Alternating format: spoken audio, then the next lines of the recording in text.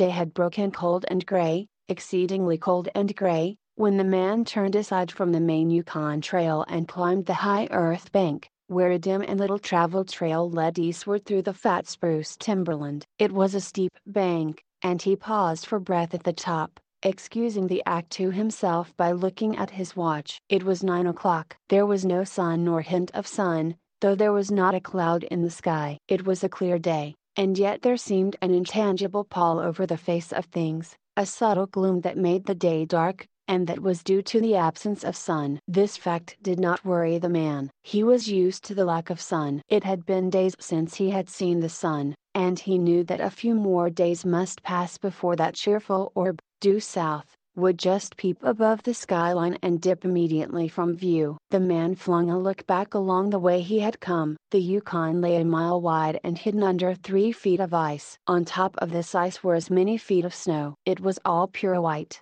rolling in gentle undulations where the ice jams of the freeze-up had formed. North and south, as far as his eye could see, it was unbroken white, save for a dark hairline that curved and twisted from around the spruce-covered island to the south, and that curved and twisted away into the north, where it disappeared behind another spruce-covered island. This dark hairline was the main trail that led south 500 miles to the Chilkoot Pass, Dyea, and Saltwater, and that led north 70 miles to Dawson, and still on to the north 1,000 miles to Nulato, and finally to Street Michael on Bering Sea, 1,000 miles and half 1,000 more. But all this, the mysterious, far-reaching hairline trail, the absence of sun from the sky, the tremendous cold, and the strangeness and weirdness of it all made no impression on the man. It was not because he was long used to it. He was a newcomer in the land, a Chechaquo, and this was his first winter. The trouble with him was that he was without imagination. He was quick and alert in the things of life, but only in the things, and not in the significances. 50 degrees below zero meant 80-odd degrees of frost. Such fact impressed him as being cold and uncomfortable, and that was all. It did not lead him to meditate upon his frailty as a creature of temperature, and upon man's frailty in general, able only to live within certain narrow limits of heat and cold. And from there on it did not lead him to the conjectural field of immortality and man's place in the universe. 50 degrees below zero stood for a bite of frost that hurt and that must be guarded against by the use of mittens, ear flaps, warm moccasins, and thick socks. 50 degrees below zero was to him just precisely 50 degrees below zero. That there should be anything more to it than that was a thought that never entered his head. As he turned to go on, he spat speculatively. There was a sharp, explosive crackle that startled him. He spat again and again, in the air, before it could fall to the snow. The spittle crackled. He knew that at 50 below spittle crackled on the snow,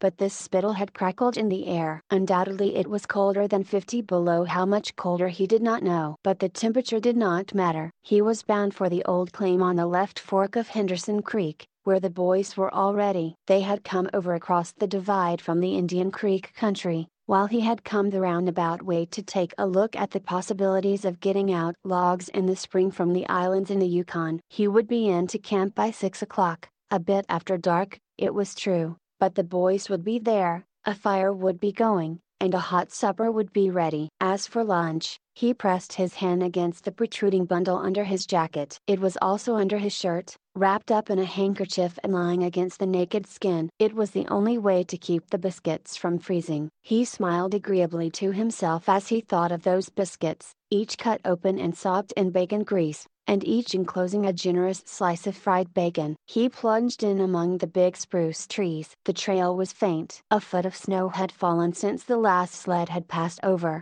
and he was glad he was without a sled, traveling light. In fact, he carried nothing but the lunch wrapped in the handkerchief. He was surprised, however, at the cold. It certainly was cold, he concluded, as he rubbed his numbed nose and cheekbones with his mittened hand. He was a warm-whiskered man, but the hair on his face did not protect the high cheekbones and the eager nose that thrust itself aggressively into the frosty air. At the man's heels trotted a dog, a big native husky, the proper wolf dog, gray-coated and without any visible or temperamental difference from its brother, the wild wolf. The animal was depressed by the tremendous cold. It knew that it was no time for traveling. Its instinct told it a truer tale than was told to the man by the man's judgment. In reality, it was not merely colder than 50 below zero, It was colder than 60 below, than 70 below. It was 75 below zero. Since the freezing point is 32 above zero, it meant that 107 degrees of frost obtained. The dog did not know anything about thermometers. Possibly in its brain there was no sharp consciousness of a condition of very cold such as was in the man's brain. But the brute had its instinct. It experienced a vague but menacing apprehension that subdued it and made it slink along at the man's heels, and that made it question eagerly every unwanted movement of the man as if expecting him to go into camp or to seek shelter somewhere and build a fire. The dog had learned fire,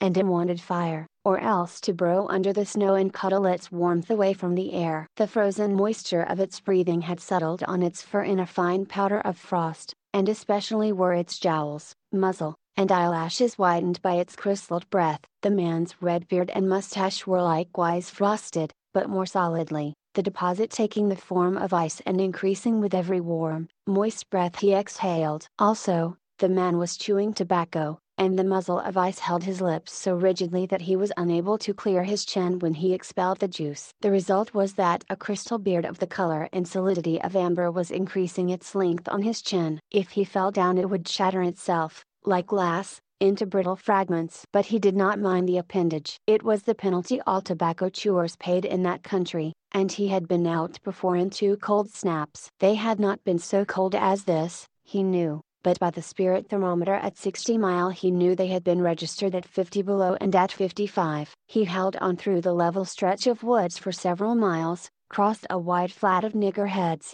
and dropped down a bank to the frozen bed of a small stream. This was Henderson Creek, and he knew he was 10 miles from the forks. He looked at his watch. It was 10 o'clock. He was making 4 miles an hour, and he calculated that he would arrive at the forks at 12:30. He decided to celebrate that event by eating his lunch there. The dog dropped in again at his heels, with a tail drooping discouragement, as the man swung along the creek bed. The furrow of the old sled trail was plainly visible, but a dozen inches of snow covered the marks of the last runners. In a month no man had come up or down that silent creek. The man held steadily on. He was not much given to thinking, and just then particularly he had nothing to think about save that he would eat lunch at the forks and that at 6 o'clock he would be in camp with the boys. There was nobody to talk to and, had there been, speech would have been impossible because of the ice muzzle on his mouth. So he continued monotonously to chew tobacco and to increase the length of his amber beard. Once in a while the thought reiterated itself that it was very cold and that he had never experienced such cold. As he walked along he rubbed his cheekbones and nose with the back of his mittened hand. He did this automatically,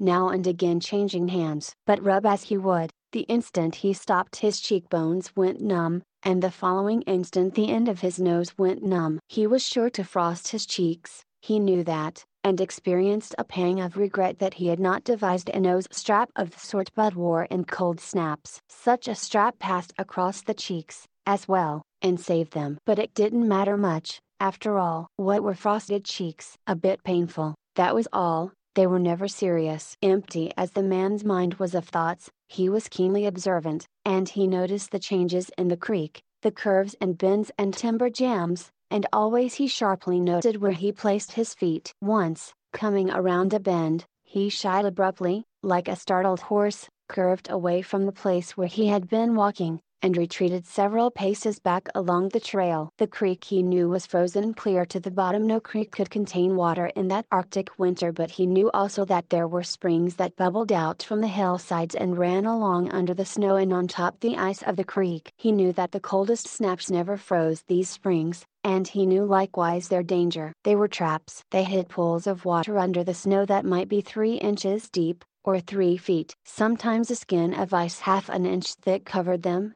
and in turn was covered by the snow. Sometimes there were alternate layers of water and ice skin, so that when one broke through he kept on breaking through for a while, sometimes wetting himself to the waist. That was why he had shied in such panic. He had felt the give under his feet and heard the crackle of a snow-hidden ice skin. And to get his feet wet in such a temperature meant trouble and danger. At the very least it meant delay, for he would be forced to stop and build a fire, and under its protection to bare his feet while he dried his socks and moccasins. He stood and studied the creek bed and its banks, and decided that the flow of water came from the right. He reflected a while, rubbing his nose and cheeks, then skirted to the left, stepping gingerly and testing the footing for each step. Once clear of the danger, he took a fresh chew of tobacco and swung along at his 4-mile gait. In the course of the next 2 hours he came upon several similar traps. Usually the snow above the hidden pools had a sunken, candied appearance that advertised the danger. Once again, however, he had a close call, and once, suspecting danger, he compelled the dog to go on in front. The dog did not want to go. It hung back until the man shoved it forward, and then it went quickly across the white, unbroken surface. Suddenly it broke through, floundered to one side, and got away to firmer footing. It had wet its forefeet and legs, and almost immediately the water that clung to it turned to ice. It made quick efforts to lick the ice off its legs, then dropped down in the snow and began to bite out the ice that had formed between the toes. This was a matter of instinct. To permit the ice to remain would mean sore feet. It did not know this. It merely obeyed the mysterious prompting that arose from the deep crypts of its being. But the man knew, having achieved a judgment on the subject, and he removed the mitten from his right hand and helped tear out the ice particles. He did not expose his fingers more than a minute, and was astonished at the swift numbness that smote them. It certainly was cold. He pulled on the mitten hastily, and beat the hand savagely across his chest. At 12 o'clock the day was at its brightest. Yet the sun was too far south on its winter journey to clear the horizon. The bulge of the earth intervened between it and Henderson Creek, where the man walked under a clear sky at noon and cast no shadow. At 12:30, to the minute, he arrived at the forks of the creek. He was pleased at the speed he had made. If he kept it up, he would certainly be with the boys by 6. He unbuttoned his jacket and shirt and drew forth his lunch. The action consumed no more than a quarter of a minute, yet in that brief moment the numbness laid hold of the exposed fingers. He did not put the mitten on, but, instead, struck the fingers a dozen sharp smashes against his leg. Then he sat down on a snow-covered log to eat. The sting that followed upon the striking of his fingers against his leg ceased so quickly that he was startled. He had had no chance to take a bite of biscuit. He struck the fingers repeatedly and returned them to the mitten, baring the other hand for the purpose of eating. He tried to take a mouthful, but the ice muzzle prevented. He had forgotten to build a fire and thaw out. He chuckled at his foolishness, and as he chuckled he noted the numbness creeping into the exposed fingers. Also, he noted that the stinging which had first come to his toes when he sat down was already passing away. He wondered whether the toes were warm or numbed. He moved them inside the moccasins and decided that they were numbed. He pulled the mitten on hurriedly and stood up. He was a bit frightened. He stamped up and down until the stinging returned into the feet. It certainly was cold, was his thought. That man from Sulphur Creek had spoken the truth when telling how cold it sometimes got in the country. And he had laughed at him at the time. That showed one must not be too sure of things. There was no mistake about it, it was cold. He strode up and down, stamping his feet and threshing his arms, until reassured by the returning warmth. Then he got out matches and proceeded to make a fire. From the undergrowth, where high water of the previous spring had lodged a supply of seasoned twigs, he got his firewood. Working carefully from a small beginning, he soon had a roaring fire, over which he thawed the ice from his face and in the protection of which he ate his biscuits. For the moment the cold of space was outwitted. The dog took satisfaction in the fire, stretching out close enough for warmth and far enough away to escape being singed. When the man had finished, he filled his pipe and took his comfortable time over a smoke. Then he pulled on his mittens, settled the ear flaps of his cap firmly about his ears, and took the creek trail up the left fork. The dog was disappointed and yearned back toward the fire. This man did not know cold. Possibly all the generations of his ancestry had been ignorant of cold,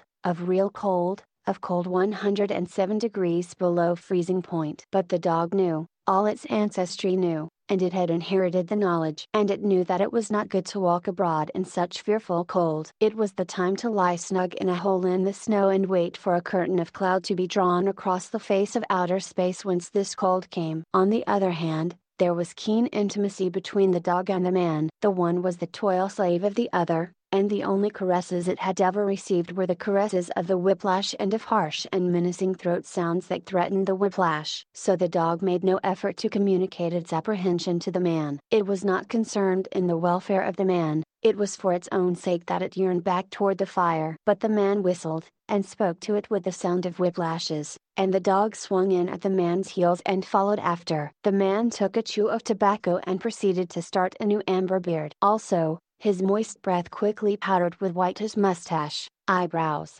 and lashes. There did not seem to be so many springs on the left fork of the Henderson, and for half an hour the man saw no signs of any. And then it happened. At a place where there were no signs, where the soft, unbroken snow seemed to advertise solidity beneath, the man broke through. It was not deep. He wetted himself halfway to the knees before he floundered out to the firm crust. He was angry, and cursed his luck aloud. He had hoped to get into camp with the boys at 6 o'clock, and this would delay him an hour, for he would have to build a fire and dry out his footgear. This was imperative at that low temperature, he knew that much, and he turned aside to the bank, which he climbed. On top, tangled in the underbrush about the trunks of several small spruce trees, was a high water deposit of dry firewood sticks and twigs principally, but also larger portions of seasoned branches and fine, dry, last year's grasses. He threw down several large pieces on top of the snow. This served for a foundation and prevented the young flame from drowning itself in the snow it otherwise would melt. The flame he got by touching a match to a small shred of birch bark that he took from his pocket. This burned even more readily than paper. Placing it on the foundation,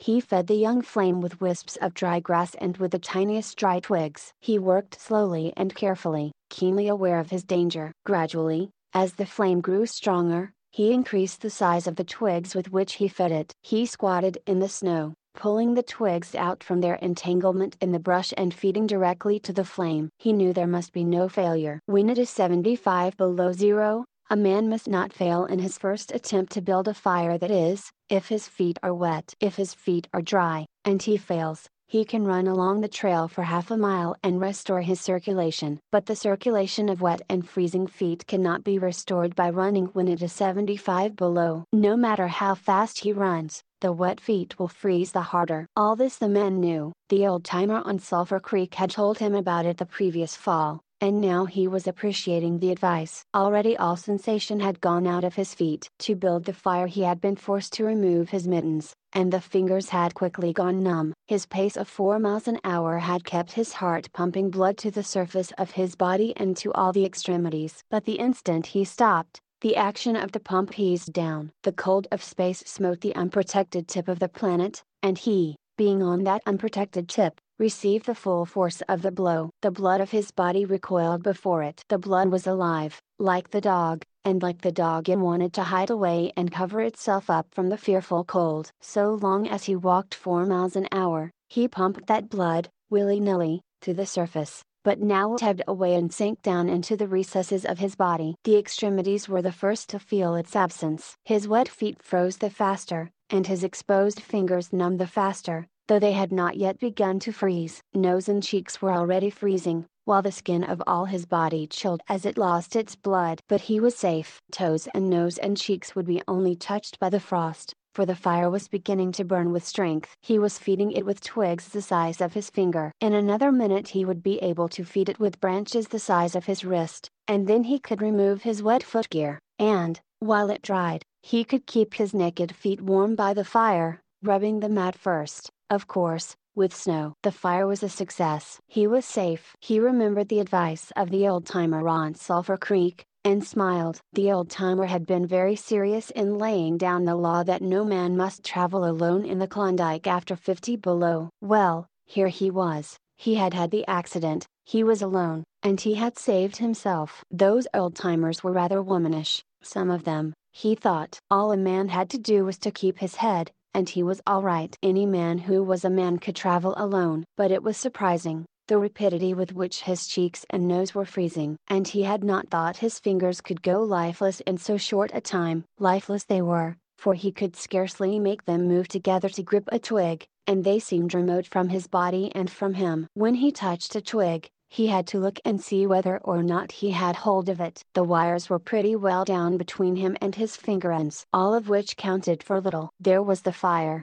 snapping and crackling and promising life with every dancing flame. He started to untie his moccasins. They were coated with ice, The thick German socks were like sheets of iron halfway to the knees, and the moccasin strings were like rods of steel all twisted and knotted as by some conflagration. For a moment he tugged with his numbed fingers, then, realizing the folly of it, he drew his sheath knife. But before he could cut the strings, it happened. It was his own fault, or, rather, his mistake. He should not have built the fire under the spruce tree. He should have built it in the open. But it had been easier to pull the twigs from the brush and drop them directly on the fire. Now the tree under which he had done this carried a weight of snow on its boughs. No wind had blown for weeks, and each bough was fully freighted. Each time he had pulled a twig he had communicated a slight agitation to the tree, an imperceptible agitation, so far as he was concerned, but an agitation sufficient to bring about the disaster. High up in the tree one bough capsized its load of snow. This fell on the boughs beneath,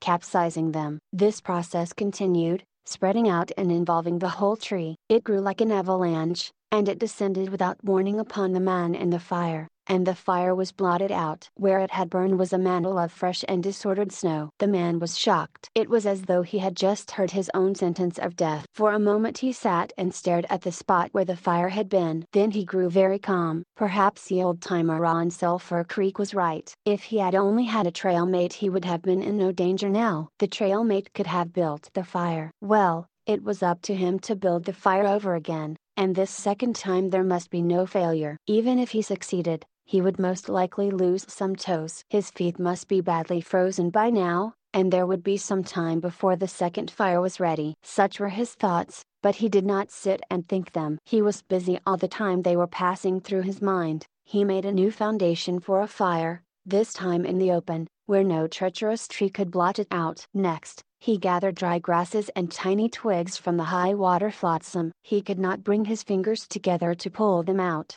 but he was able to gather them by the handful. In this way he got many rotten twigs and bits of green moss that were undesirable, but it was the best he could do. He worked methodically, even collecting an armful of the larger branches to be used later when the fire gathered strength. And all the while the dog sat and watched him, a certain yearning wistfulness in its eyes, for it looked upon him as the fire provider, and the fire was slow in coming. When all was ready, the man reached in his pocket for a second piece of birch bark. He knew the bark was there, and, though he could not feel it with his fingers, he could hear its crisp rustling as he fumbled for it. Try as he would, he could not clutch hold of it. And all the time, in his consciousness, was the knowledge that each instant his feet were freezing. This thought tended to put him in a panic, but he fought against it and kept calm. He pulled on his mittens with his teeth, and threshed his arms back and forth, beating his hands with all his might against his sides. He did this sitting down, and he stood up to do it, and all the while the dog sat in the snow, its wolf brush of a tail curled around warmly over its forefeet, its sharp wolf ears pricked forward intently as it watched the man. And the man, as he beat and threshed with his arms and hands,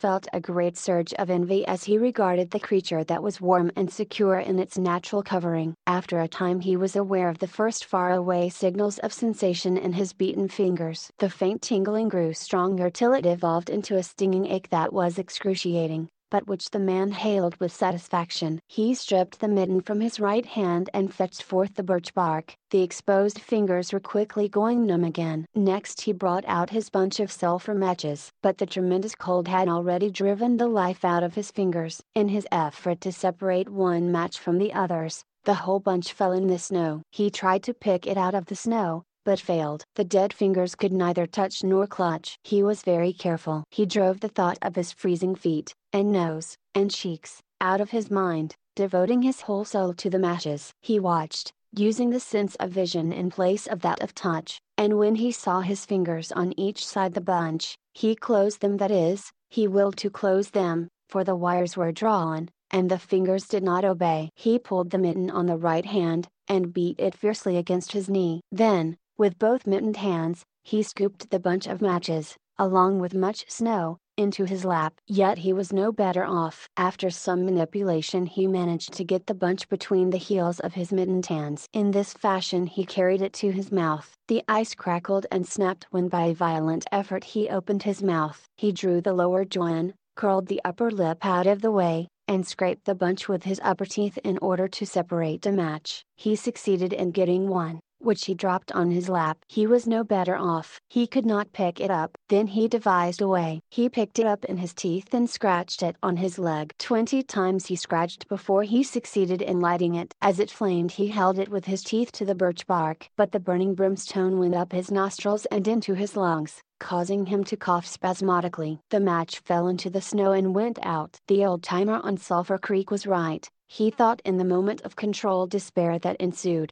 After 50 below, a man should travel with a partner. He beat his hands, but failed in exciting any sensation. Suddenly he bared both hands, removing the mittens with his teeth. He caught the whole bunch between the heels of his hands. His arm muscles not being frozen enabled him to press the hand heels tightly against the matches. Then he scratched the bunch along his leg. It flared into flame, 70 sulfur matches at once. There was no wind to blow them out. He kept his head to one side to escape the strangling fumes, and held the blazing bunch to the birch bark. As he so held it, he became aware of sensation in his hand. His flesh was burning. He could smell it. Deep down below the surface he could feel it. The sensation developed into pain that grew acute. And still he endured it, holding the flame of the matches clumsily to the bark that would not light readily because his own burning hands were in the way, absorbing most of the flame. At last, when he could endure no more, he jerked his hands apart. The blazing matches fell sizzling into the snow,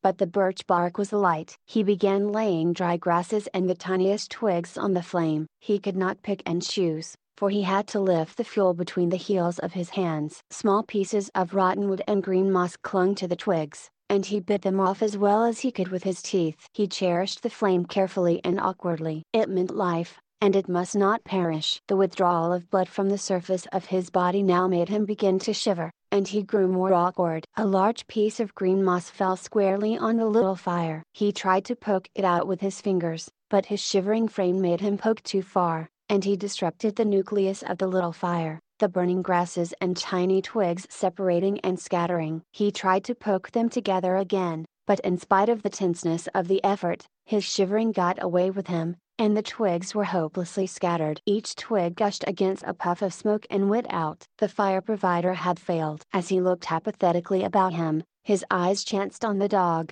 sitting across the ruins of the fire from him, in the snow, making restless, hunching movements, slightly lifting one forefoot and then the other, shifting its weight back and forth on them with wistful eagerness. The sight of the dog put a wild idea into his head. He remembered the tale of the man, caught in a blizzard, who killed a steer and crawled inside the carcass, and so was saved. He would kill the dog and bury his hands in the warm body until the numbness went out of them. Then he could build another fire. He spoke to the dog, calling it to him, but in his voice was a strange note of fear that frightened the animal, who had never known the man to speak in such way before. Something was the matter, and its suspicious nature sensed danger. It knew not what danger, but somewhere, somehow, in its brain arose an apprehension of the man. It flattened its ears down at the sound of the man's voice, and its restless, hunching movements and the liftings and shiftings of its forefeet became more pronounced, but it would not come to the man. He got on his hands and knees and crawled toward the dog. This unusual posture again excited suspicion, and the animal sidled mincingly away. The man sat up in the snow for a moment and struggled for calmness. Then he pulled on his mittens, by means of his teeth, and got upon his feet. He glanced down at first in order to assure himself that he was really standing up, for the absence of sensation in his feet left him unrelated to the earth. His erect position in itself started to drive the webs of suspicion from the dog's mind, and when he spoke peremptorily, with the sound of whiplashes in his voice, the dog rendered its customary allegiance and came to him. As it came within reaching distance, the man lost his control. His arms flashed out to the dog, and he experienced genuine surprise when he discovered that his hands could not clutch, that there was neither bend nor feeling in the lingers. He had forgotten for the moment that they were frozen and that they were freezing more and more. All this happened quickly, and before the animal could get away, he encircled its body with his arms. He sat down in the snow, and in this fashion held the dog, while it snarled and whined and struggled. But it was all he could do, hold its body encircled in his arms and sit there. He realized that he could not kill the dog. There was no way to do it. With his helpless hands he could neither draw nor hold his sheath knife nor throttle the animal. He released it, and it plunged wildly away, with tail between its legs, and still snarling. It halted 40 feet away and surveyed him curiously, with ears sharply pricked forward. The man looked down at his hands in order to locate them, and found them hanging on the ends of his arms. It struck him as curious that one should have to use his eyes in order to find out where his hands were. He began threshing his arms back and forth, beating the mittened hands against his sides. He did this for 5 minutes, violently, and his heart pumped enough blood up to the surface to put a stop to his shivering. But no sensation was aroused in the hands. He had an impression that they hung like weights on the ends of his arms, but when he tried to run the impression down, he could not find it. A certain fear of death, dull and oppressive, came to him. This fear quickly became poignant as he realized that it was no longer a mere matter of freezing his fingers and toes, or of losing his hands and feet, but that it was a matter of life and death with the chances against him. This threw him into a panic,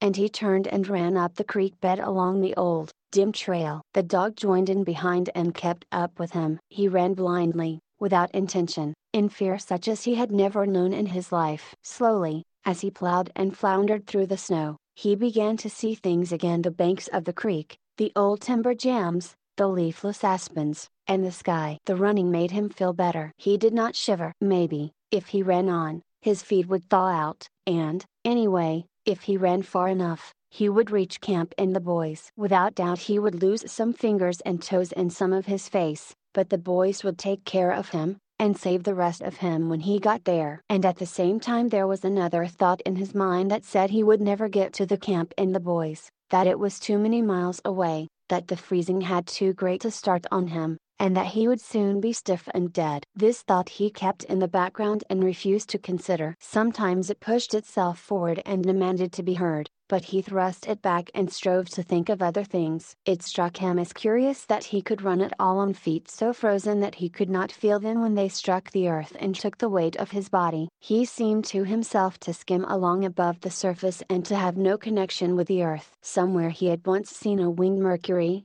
and he wondered if Mercury felt as he felt when skimming over the earth. His theory of running until he reached camp and the boys had one flaw in it: he lacked the endurance. Several times he stumbled, and finally he tottered, crumpled up, and fell. When he tried to rise, he failed. He must sit and rest, he decided, and next time he would merely walk and keep on going. As he sat and regained his breath, he noted that he was feeling quite warm and comfortable. He was not shivering, and it even seemed that a warm glow had come to his chest and trunk. And yet, when he touched his nose or cheeks, there was no sensation. Running would not thaw them out, nor would it thaw out his hands and feet. Then the thought came to him that the frozen portions of his body must be extending. He tried to keep this thought down, to forget it, to think of something else. He was aware of the panicky feeling that it caused, and he was afraid of the panic. But the thought asserted itself, and persisted, until it produced a vision of his body totally frozen. This was too much,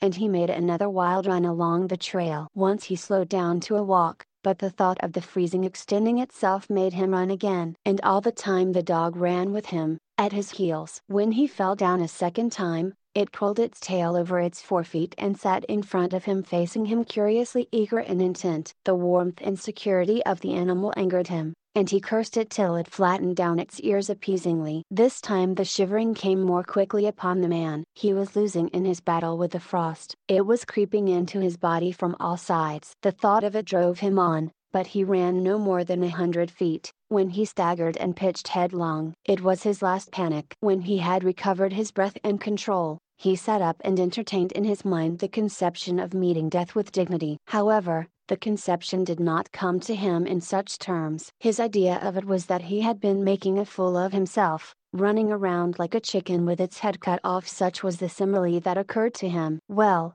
he was bound to freeze anyway, and he might as well take it decently. With this newfound peace of mind came the first glimmerings of drowsiness. A good idea, he thought, to sleep off to death. It was like taking an anesthetic. Freezing was not so bad as people thought. There were lots worse ways to die. He pictured the boys finding his body next day. Suddenly he found himself with them, coming along the trail and looking for himself. And, still with them, he came around a turn in the trail and found himself lying in the snow. He did not belong with himself anymore, for even then he was out of himself, standing with the boys and looking at himself in the snow. It certainly was cold, was his thought. When he got back to the States, he could tell the folks what real cold was. He drifted on from this to a vision of the old timer on Sulphur Creek. He could see him quite clearly, warm and comfortable, and smoking a pipe. "You were right, old hoss, you were right," the man mumbled to the old timer of Sulphur Creek. Then the man drowsed off into what seemed to him the most comfortable and satisfying sleep he had ever known. The dog sat facing him and waiting. The brief day drew to a close in a long,